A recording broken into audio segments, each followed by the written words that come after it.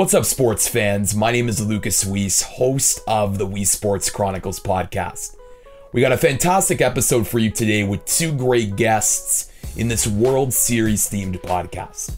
First up, Peter Abraham. He is a national baseball columnist for the Boston Globe.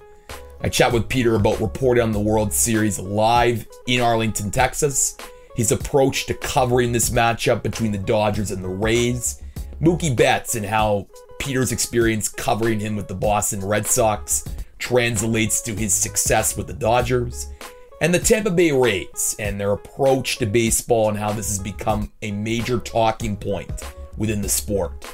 This conversation is then followed by a chat with Bill Shaikin, the national baseball writer for the Los Angeles Times. I chat with Bill all things Los Angeles Dodgers, from finally trying to win the World Series for the first time since 1988, how this team compared to the previous two teams that made the World Series in 2017 and 2018, as well as Clayton Kershaw and whether his perception in the postseason isn't necessarily warranted. The Weiss Sports Chronicles podcast is available on YouTube, Apple Podcasts, and Spotify. So make sure to like, rate, watch, and subscribe to all three of those channels. We got a great World Series podcast ahead with Peter Abraham of the Boston Globe and Bill Shaikin of the Los Angeles Times, next on the Weiss Sports Chronicles podcast. All right, as I said off the top, I'm pleased to be joined by Peter Abraham. He is a baseball columnist for the Boston Globe. He is covering the 2020 World Series, and I'm pleased to have Peter join me today on the Weiss Sports Chronicles podcast. Peter, welcome to the show. How are you? I'm good. Thanks for having me on. Well, it's my pleasure, and out of all the guests that I've had, I've done about a little over 70 of these shows. You win the honors for the most Twitter followers, 119,000. So you must be doing something right, my friend. Well, I'm covering a very popular team. I think that's all I'm really doing right. Right on. So we'll get into the World Series matchup. Unfortunately, it does not include the Boston Red Sox, for those listeners wondering. It includes the LA Dodgers and Tampa Bay Rays. But you are in Arlington right now covering this surreal World Series. What has this experience been like for you thus far? Well, it's actually last night was kind of refreshing. It was the first game I've covered all year that had fans in the stands. And it was nice to hear actual people reacting to the game instead of the can noise that we had for most of the season. So I enjoyed it. It was my first time at the park.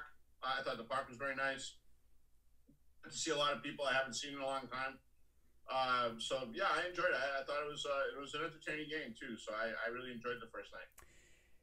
Compared to a normal World Series where I'm sure there's obviously more fans, more media in attendance, this is obviously limited given the times right now that we're living through this global pandemic.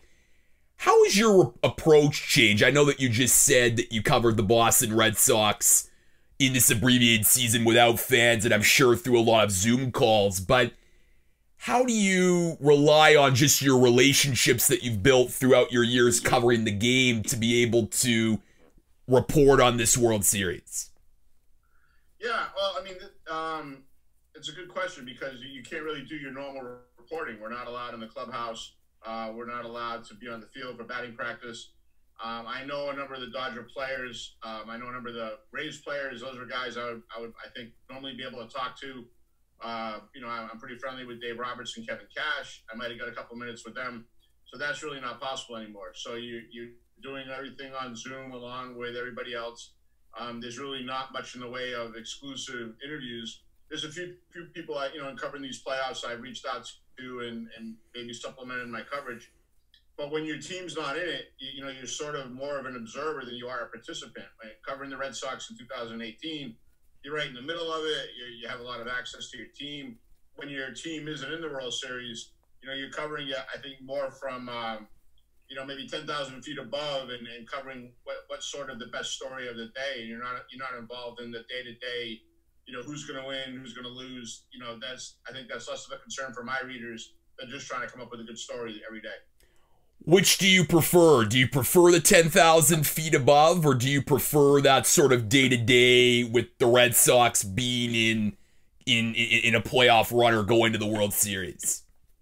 Yeah, I mean, it's obviously much better for the Boston Globe if the Red Sox are in the World Series. And I've covered I covered the 2018 series and the 2013 series, and it was great fun and good for the paper. We had, I think, in Los Angeles a couple of years ago, we had 8 people there covering it. So it was very good for us. We gained a lot of readers, we gained a lot of attention. For me, it's the job is a job either way. You have to write something, but it's I enjoy when the team I'm covering is in it. I covered the Yankees for a few years. I got to cover them in the World Series in 2009. It's exciting, and you put in a whole year covering the team, and it's kind of fun to get to the World Series and see what they're going to do. So let's focus in a little bit on this matchup, Dodgers-Rays. This episode's being recorded just after Game 1, where the Dodgers beat the Rays 8-3. Peter, of course, this is a Dodgers team that's been to the World Series 3 of the past 4 years. You said that you saw them, of course, when you covered the Red Sox beating the Dodgers in 2018 in 5 games. How is this Dodgers team different than 2018, and how has Mookie Betts really impacted just the intangibles of this team now that they're back in the World Series 2 years later? Yeah, I wrote about that before Game 1, and I think when the Dodgers looked at their team, they felt like they had a missing component. And it wasn't necessarily a right fielder, but it was a player who I think they wanted to get, who would give them some leadership, give them some experience. And they targeted Mookie Betts, were able to make the trade, then were able to sign him. And I think now that he is signed, I see a different kind of Mookie than I saw when he was with the Red Sox. He's much more, I think, more vocal. He's more expressive. He's expressing his leadership qualities, I think, a lot easier than he did in Boston. When he got to the Red Sox, he was a young player in a veteran clubhouse. They had guys like Dustin Pedroia and David Ortiz, who were clearly the leaders, and he was following them. Now that he's gotten to the Dodgers, he's the only guy in the clubhouse with a World Series ring. And that commands a lot of respect. And he's won an MVP, and he's been a 4-time All-Star. He's different than the guy who arrived with the Red Sox when he was a young player. And the Dodgers have taken to that. And he's the guy, in the example I wrote about the other day, they had an optional workout before Game 1 of the World Series, coming off of winning the NLCS. Well, they had 2 busloads of players who showed up at the park for this optional workout. And that's because you have a guy like Mookie around who's setting a good example. Well, it's so interesting because Clayton Kershaw said after the Game 1 that not only is, you can look at Mookie's defense or his base running, and that's all great, but it's the consistent day in, day out work ethic that really separates Mookie from the rest. And you just mentioned it just in terms of his presence in the locker room. How is it different sort of reporting on Mookie now, because you obviously knew him back from Boston, and how impactful is he just with the more younger guys on this Dodgers team? Well, I think it goes back to his accomplishments, and they respect what he's done. And the other thing about Mookie that I think resonates is he's not a guy who relies on any one thing. He's not just a power hitter. He's not just a good defender. He's not just a good base runner. He's all of those things. So if you're a player on his team and you're looking for advice in some aspect of the game, there's a good chance he can give it to you, unless it's about pitching. And my guess was if you gave Mookie a chance, he'd probably be a pretty good pitcher. But he, he's a guy who he doesn't have to hit to impact the game. He can help win a game in a lot of different ways. And I think that's what's enabled him to so quickly ingratiate himself into the Dodgers clubhouse and become one of their team leaders. And obviously the success has been on the field. They're the best team during the regular season. They've gone through the playoffs, and now they're in the World Series. So I think when a good player gets somewhere and he does those things, it doesn't take long for him to become a prominent member of that team and really become one of the team leaders. What's the temperature of the Boston fan base today after what they saw with Mookie in Game 1? Not good, eh? That's what I thought. No, it's it's a disaster for the Red Sox. They weren't prepared financially to take on a contract like that. They should have been. They should have anticipated this would be happening.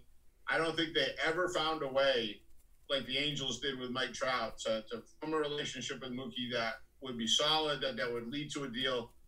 They kept changing managers. They kept changing general managers. They never really were able to get to a point where they felt comfortable that they could sign him, and they traded him.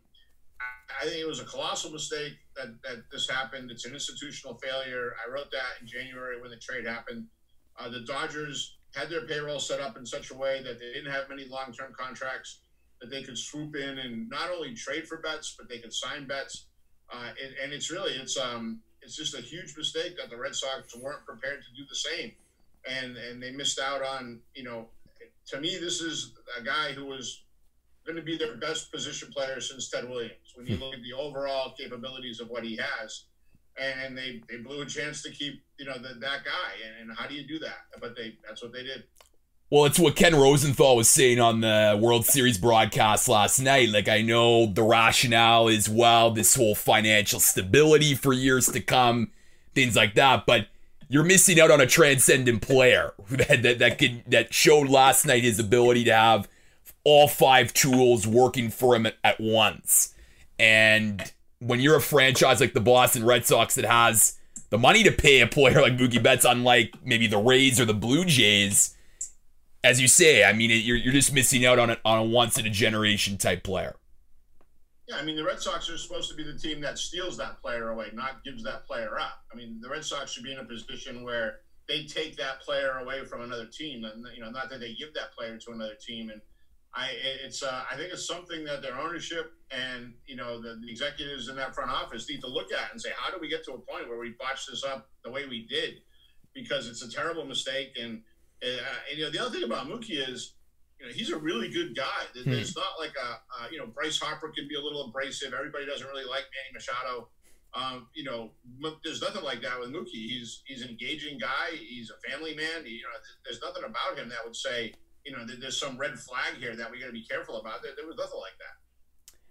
I want to shift gears to talk a little bit about the Rays, because of course you've, covering the Red Sox, you've seen many Boston, Tampa matchups, and what Kevin Cash is doing, and I watched his pre-World Series media day availability, and some reporter asked him about him sort of changing the way the game is played, and Kevin was a little bit taken aback by that. He just said how this is sort of our approach to winning baseball games, and and that's how we think through, and the Rays have been very advanced in a lot of those new ways at looking at the game.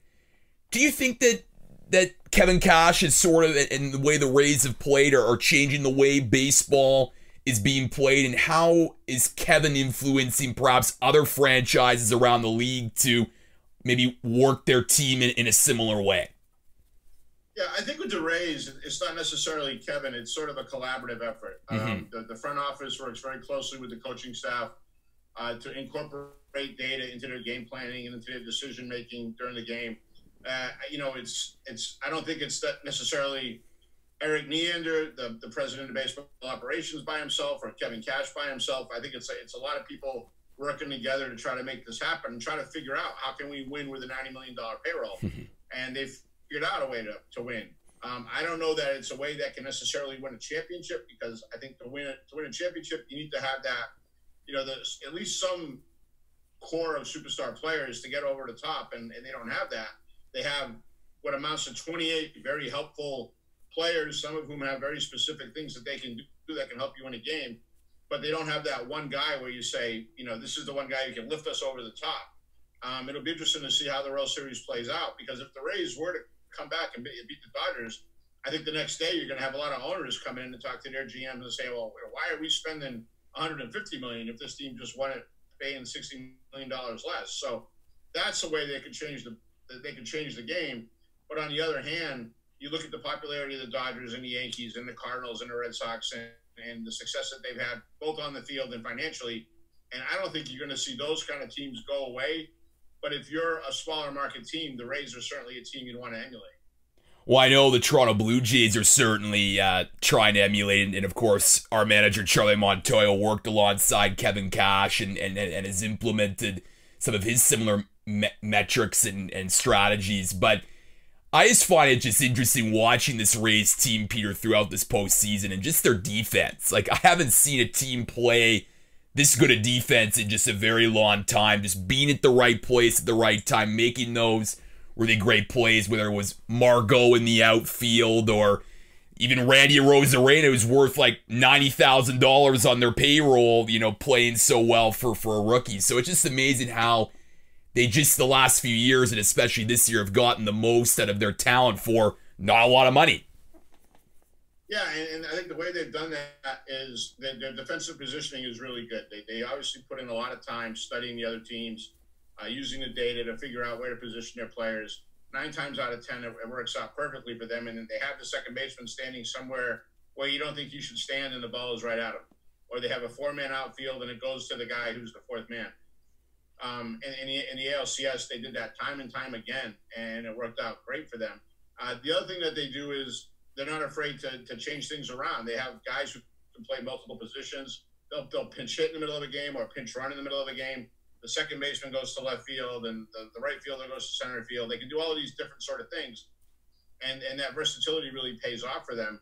And the other part of it is, too, they're not afraid to do it. I think some teams, when you have older players who make a lot of money, it's hard to tell that guy, hey, we want you to start doing this now. And that guy's going to say, well, I've gotten this far by being a third baseman who hits third. I don't want to play second base sometimes and occasionally hit sixth. So, but when you have younger players who don't make as much money, they're very happy to be in the big leagues and they'll do what you tell them to do. And that's why when players get to a certain point with the Rays, they get traded, and because they become too expensive. So it's like I think for the Blue Jays, for instance, it would be hard to say to tell Randall Grichuk hey, we need you to start playing this way now. Well, he's going to say, well, I played this other way my entire career. Why would I start doing that? But you can influence, whether it's Kevin Biggio or Vlad Jr. or, Bichette, those guys you can maybe influence, but it's harder to do it with older guys. And it'll be interesting to see where Charlie goes with this, because the Blue Jays should be, they have the revenue to certainly do more than the Rays do in terms of their payroll, but they can keep some of those ideas that the Rays have, but supplement it maybe with better players. That's a conversation for another day in terms of our management, whether or not they're willing to spend or not on getting good. I guess. For sure, yeah, no, absolutely, I agree with you there. But look, we're game 2 tonight, of course, and the rest of the series. It's sort of the classic. You got the balanced lineup in the Dodgers against the pitching of the Tampa Bay Rays. How do the Rays adjust after last night, just in terms of dealing with just a Dodgers lineup that just seems to keep coming at you in bunches and through the whole lineup? It's not just the top-heavy portion of the lineup. It's 1 through 9. Yeah, it's a relentless lineup, and Dave Roberts set up right, left, all the way down. When he needed a pinch hitter, he went to Kike Hernandez, and he had an RBI single, and that kind of helped fuel that big inning that won in the game. It's going to be hard to come up with a way to make your decisions against the Dodgers. And in game 1, I thought they left their starting pitcher Tyler Glasnow in the game too long. Maybe that was because their bullpen was beaten up after the ALCS, but when the Dodgers kind of, when Glasnow started getting tired, the Dodgers pounced. So Cash is going to have to be careful with Blake Snell. Snell hasn't really gone much more than 5 innings in a start this year. So they're going to have their bullpen lined up and ready to go. They didn't use too many of their primary guys last night, so they should be in good shape. So this is going to be try to get 5 out of Snell and then try to piece together those 4 innings with their better relievers. But they're going to need a lead to do that. Otherwise, the Dodgers are going to keep pressing. Yeah, and I think last night's the classic case. The Rays did not have a lead in the entire game. And I think this is a team where they got to have the lead and then just rely on those good pitching arms to just propel them to victory, because, like you say, I mean, the Dodgers, they're just relentless on their lineup. Yeah, in the ALCS, the Rays really played well from ahead. And even if there was only a 1 or 2 run lead, their defense was so good and their relief pitching was so good that they were able to hold it. And that's what makes them tough. But when they have to play from behind, when they're relying on somebody, to come up with a big hit offensively, that's when they're not as good of a team. And once the Dodgers had that 5-run inning, I think from watching them in the ALCS, I thought, well, they're not going to be able to come back from this. And I think the Rays acknowledged that in a way by who they used out of their bullpen. They used their bottom guys. I think they understood that, there's not much of a chance of us being able to come back here. Well, and they seem to feed off that resilience. I mean, they were down in the 1-0 in the ALDS to the Yankees. look, I mean, that, they're up 3-0 in the ALCS, then coming back to Game 7, you'd think that all the momentum is with Houston, and then Tampa squashes that. So I think Kevin Cash said after the game, they've bounced back all year. Let's try and win another game with all hands on deck, essentially. Yeah, they need to, if they can get 1-1 and then get to that day off and kind of get their bullpen reset, they'll be in good shape. It'll be interesting. And then they'll have home field advantage for 3 games. So we'll see how that works. But, they need to get a good effort out of Blake Snell in Game 2, no doubt about it. So, Pete, just on more of a big picture approach to just covering the World Series. So, are you the only Boston Globe reporter writing on the World Series? I am, yeah. We would normally have 2 people here, even if the Red Sox weren't in it.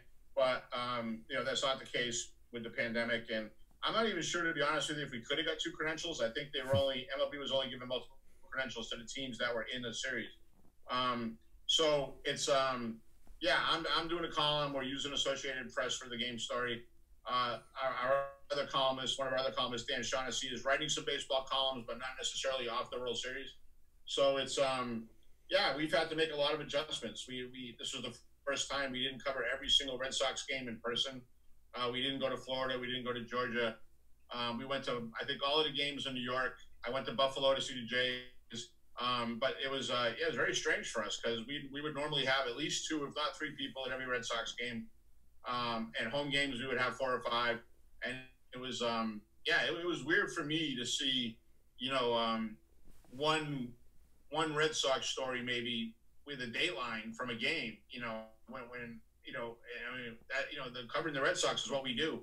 And it was strange for me to see that. But, as with that, I think everything in society, everybody had to make adjustments about what they would normally do. And maybe just to finish off, just walk me through and our listeners through just the process of writing the story. And I'm sure you're still on a tight deadline, even though you're the only Boston Globe reporter there, and just how you feed off that, as a journalist, especially in these big moments like the World Series. Yeah, well, I mean, it's unfortunate that I've had some experience doing that, but it's basically, when I first started, it was only newspaper deadlines, and if you miss a newspaper deadline, you're really in trouble. Mm-hmm. Now with our website, we have, I think, 2 times as many subscribers to our website as we do to the actual newspaper. So I needed to get my story in by 12:10 a.m. to make our last edition of the newspaper, and then I pretty much had as long as I wanted to write for our website. So we had editors standing by to work with me at the end of the game. Now, last night, when the game's in hand and you're not expecting any sort of walk-off home run or anything like that, it's a lot easier than if it's 2-2 in the 8th inning and you're not sure who's going to win, and whoever's going to come up and hit a home run, then you got to really scramble. And the other part of it that's different now with the pandemic is you used to be able to write some stuff and then run down to the clubhouse and look for the player you needed to put in your story and try to talk to that player and then run back up to the clubhouse. Well, now you're sort of at the mercy of when the teams will make the guys available on Zoom. So I really needed Mookie Betts for my story. It turned out he happened to be the last player that the Dodgers made available. So I was, waiting and waiting, but there's nothing you can do. You can't, you're sort of at the mercy of the team. And it's just, it's frustrating, but it's something you just have to get used to and work around. And our first edition story didn't have any quotes from Mookie, but our later stories did. And that probably wouldn't have been the case a year ago. But, I guess I looked at it like I'm happy just to be at the World Series and get to do what I love. I'm sure that 2018 World Series Game 3 was a real treat to write, that one that went 18 innings. Yeah, it was funny that we actually held our last edition, and which at an enormous cost because everybody needed to get the printers and everybody, the delivery guys all needed to get paid overtime. But they made that decision, and we got actually 2 stories in the paper off of that game for our last edition, which we were all very proud of. I have one of those papers at home, and but it's the World Series and your team's in the World Series, and I can promise you that if it was the Jays, the Toronto papers would do the same. But it's when your team's in the World Series, it's almost like you'll do anything you have to do to get that story in the paper. Peter Abraham is a baseball columnist for the Boston Globe. He is reporting live from the 2020 World Series in Arlington between the Dodgers and the Rays. Make sure to check out his work at the Boston Globe. Peter, it was a pleasure to talk to you. All the best for the rest of the World Series, and thanks for joining me today on the We Sports Chronicles podcast. Well, thanks for having me on. Hopefully we can run across each other at a game in Toronto someday.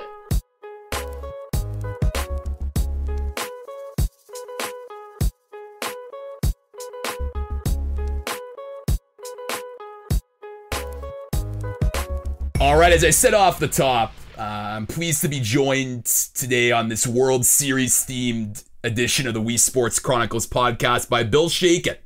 Bill is a national writer for the Los Angeles Times, and he's covering the World Series, which include the Los Angeles Dodgers and the Tampa Bay Rays. Bill, welcome to the podcast. How are you?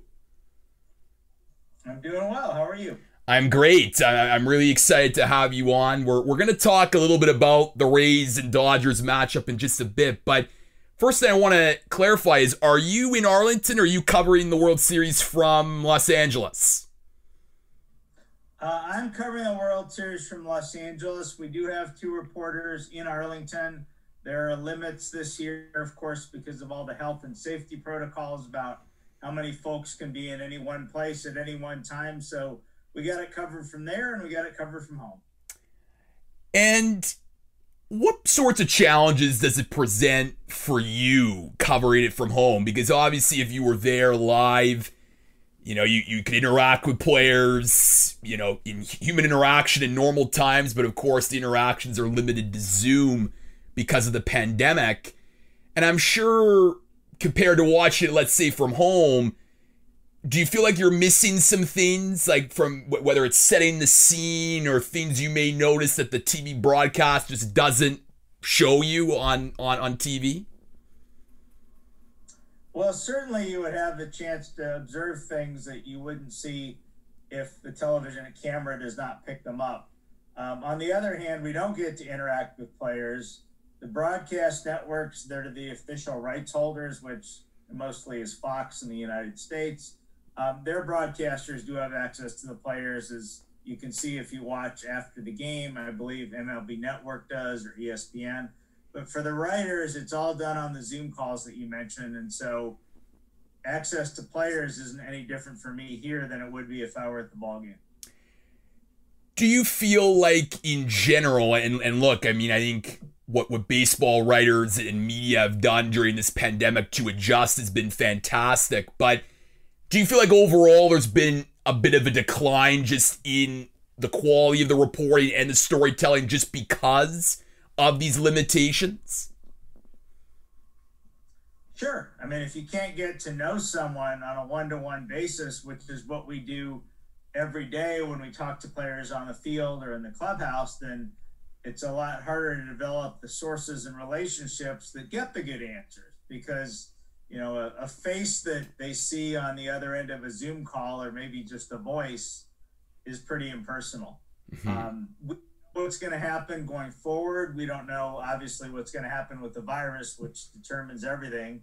The players for a while have pushed for a bit less of the access to the clubhouse. And so I think everybody will sit down and see when it turns out to be okay to go in a clubhouse health-wise, whether that's something baseball will do, and we'll just have to adapt however that goes.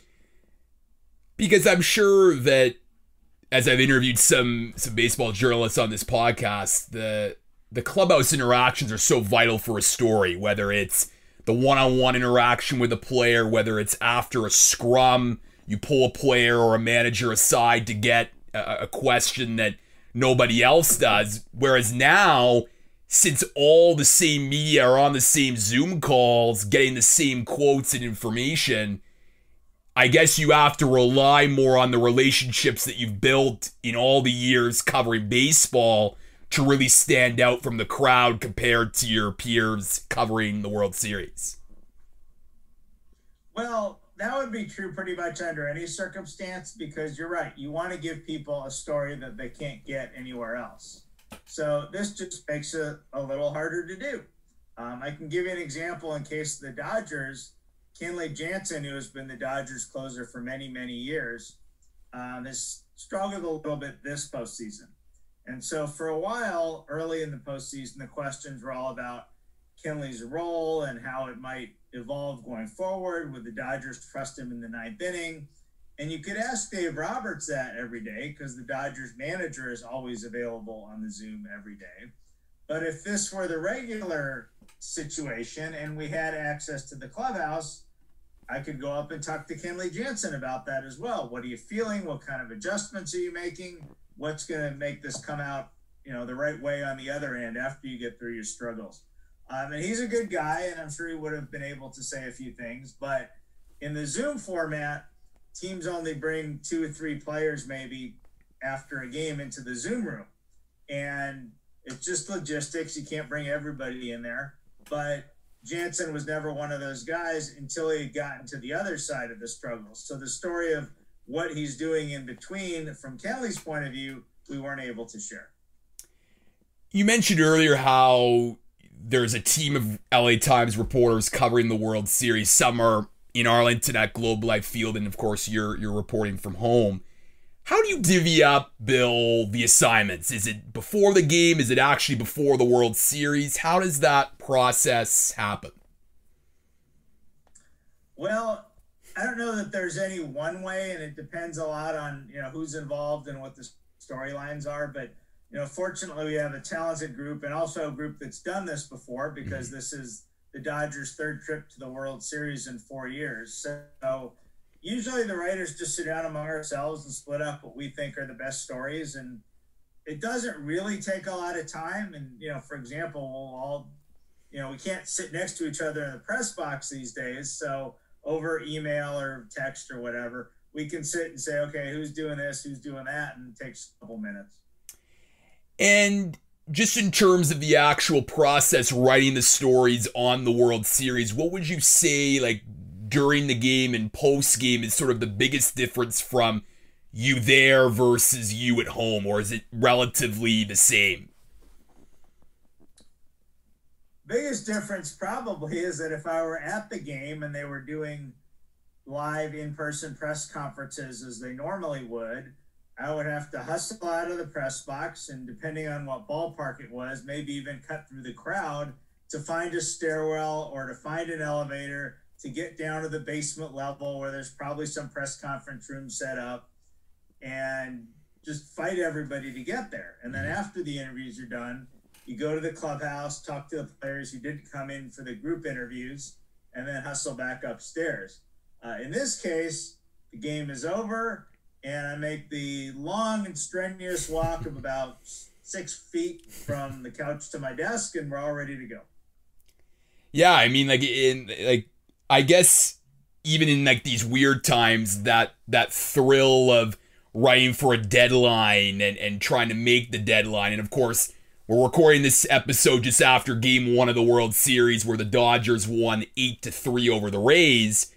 The game was pretty much, wrapped up, and you knew what the result was. So making the deadline probably wasn't that too much of a challenge. But if the game is in doubt and it goes to extra innings, I'm sure for newspapers, there's that scramble of trying to make the deadline for the newspaper, but also the digital deadline as well. So do you still, even with all the years of covering baseball, do you still get that thrill and excitement, especially with it's the World Series, one of the biggest events for the sport?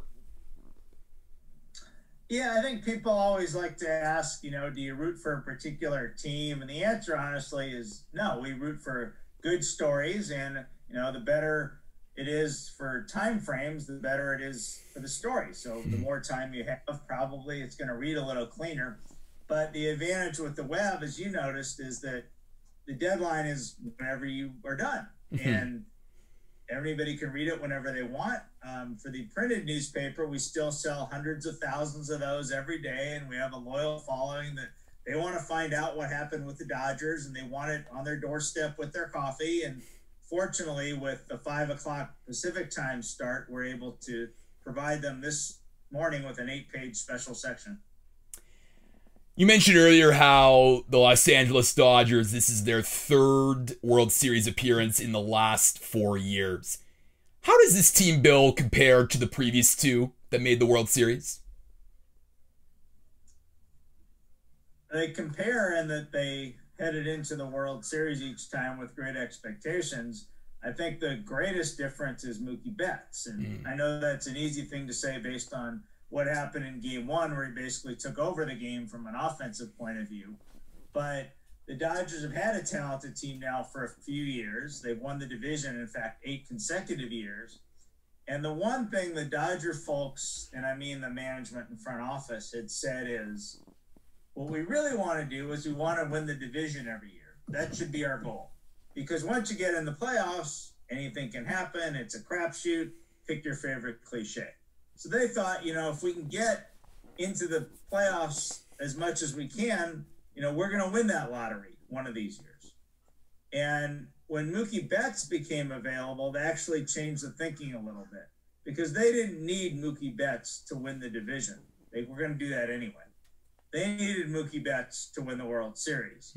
And although Andrew Friedman, who's the Dodgers president of baseball operations, had never signed a player for more than $100 million, which, to you and me is a lot of money, but in the world of Major League Baseball for star players, it's probably not. They committed close to $400 million to both trade for Betts and his salary this year and then extend him for another 12. And this is why. Everybody saw it in game one. And as we speak, the Dodgers are 3 wins away from a world championship. And as millions and millions of people will remind you in Los Angeles, it's been 32 years and we're tired of watching Kirk Gibson videos. Yeah, Kirk Gibson, it's still even played up in Canada when SportsCenter does the top 10 World Series moments. I want to talk about that 1988 team because it feels like, as you just said, like Dodgers fans, like they're constantly reminded by it, haunted by it, mixed emotions by it since it's so long since the team has won the World Series. Do the players, from your experience covering the team, like do they understand the pressure and burden on them to sort of be that first team to snap the winless streak of World Series? They've heard about it extensively. And again, because they've been in the World Series in 2017 and 18, they know all about the history. How they deal with it is up to each individual person, but clearly they're very aware of that. And of course, the difference is in 1988, the Dodgers were not supposed to win. The A's, Jose Canseco and Mark McGwire, they had won 104 games. The Dodgers had Kirk Gibson for that one at bat that everybody remembers, but he didn't play again the rest of the World Series because of the injury. And at one point, Bob Costas on NBC talks about the lineup the Dodgers were rolling out for one of the World Series games as arguably the worst lineup in World Series history. Compare that to this year and the past 2 Dodger World Series appearances where there's a lot of money, there's a lot of payroll, there's a lot of talent. The Dodgers are supposed to win. Back to Mookie Betts for a moment, because one of the stories that you wrote last night was, the title of the story is Mookie Betts wrecks havoc with stolen bases in World Series opener. And for me, it was sort of a throwback because I think baseball has evolved to, it's the home run or it's the strikeout, and the stolen base isn't as prevalent as it once was. And to see Mookie Betts do that in that 5th inning, getting 2 bases and being mentioned in the names of Babe Ruth, it's quite impressive. Did you find that? Like, did you get that sense that this was sort of a throwback, if you will, seeing, someone like Mookie Betts to showcase that speed on the bases?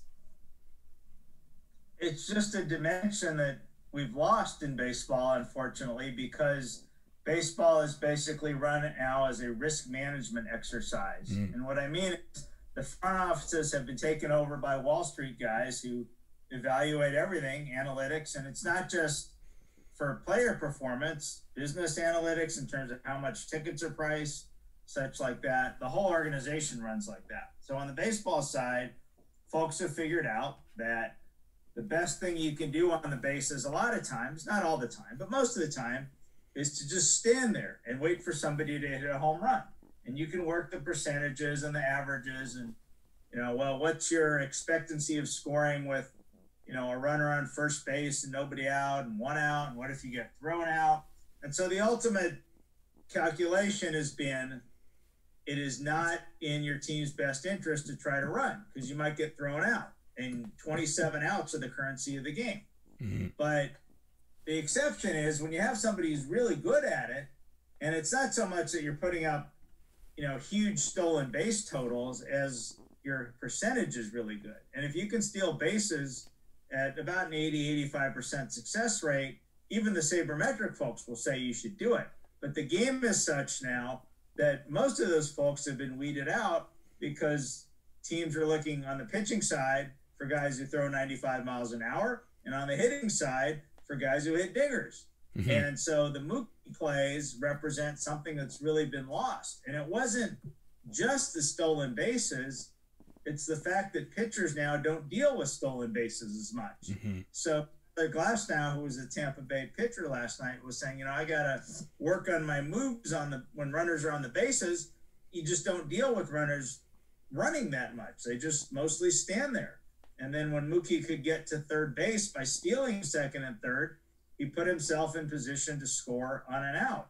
And because he's fast and smart, he was able to score from third base on was essentially, a ground ball in the infield, and he still beat it out. And that changed the whole tenor of the game.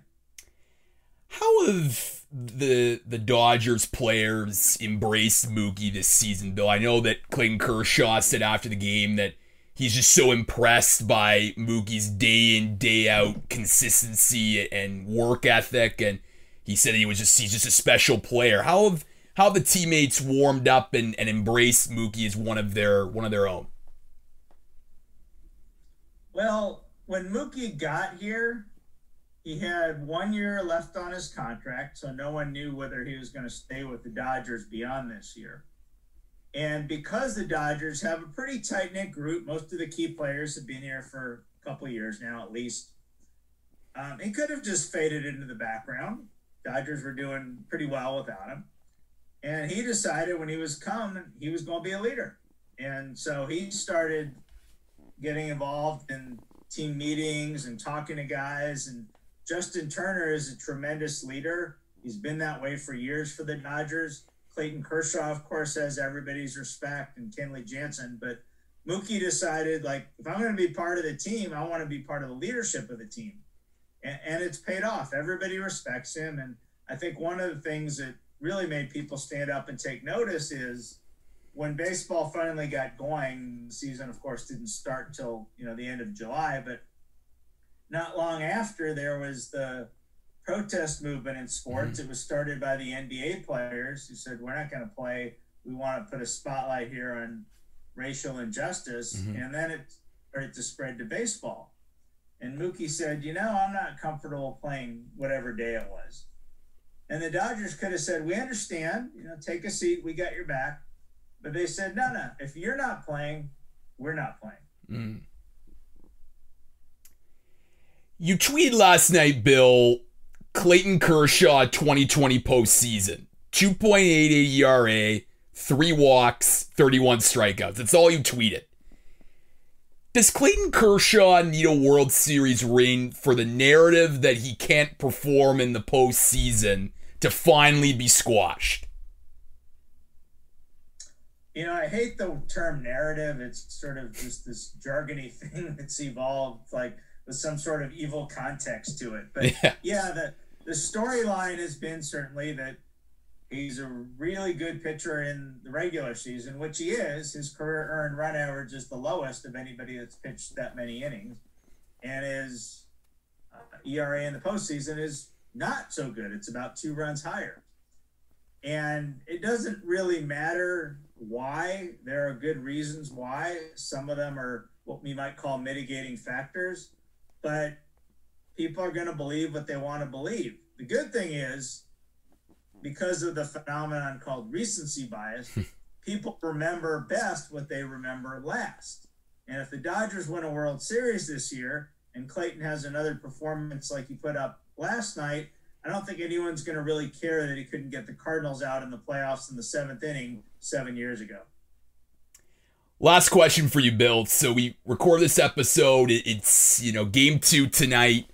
How do you see the rest of this series unfolding, and how do the Dodgers, protect against what the Rays' strength is, which is, of course, their pitching and their bullpen? Score early, I guess. They got ahead last night, and they didn't see the best arms that the Rays have to offer. Tonight, the Dodgers will get, in Game 2, Blake Snell, who's, of course, a Cy Young Award winner. The Rays still have what their manager, Kevin Cash, called their stable of arms, throwing 98. So all those guys are ready to go. I don't think there's any pretense this is going to be any kind of 4-game sweep, but the Rays haven't hit well during the playoffs. They've played well. They played exceptional defense. Their pitching's been terrific. But, if they don't hit, maybe their stay will be short as well. Well, the Los Angeles Dodgers are trying to be like the Los Angeles Lakers, be City of Champions. It could be basketball and baseball, as the Dodgers are 3 wins away from a World Series championship. Bill Shaikin, he's a national baseball writer for the Los Angeles Times. Bill, I know you're really busy, so I greatly appreciate that you took the time today to speak on the World Series on the Wii Sports Chronicles podcast. All right, take care.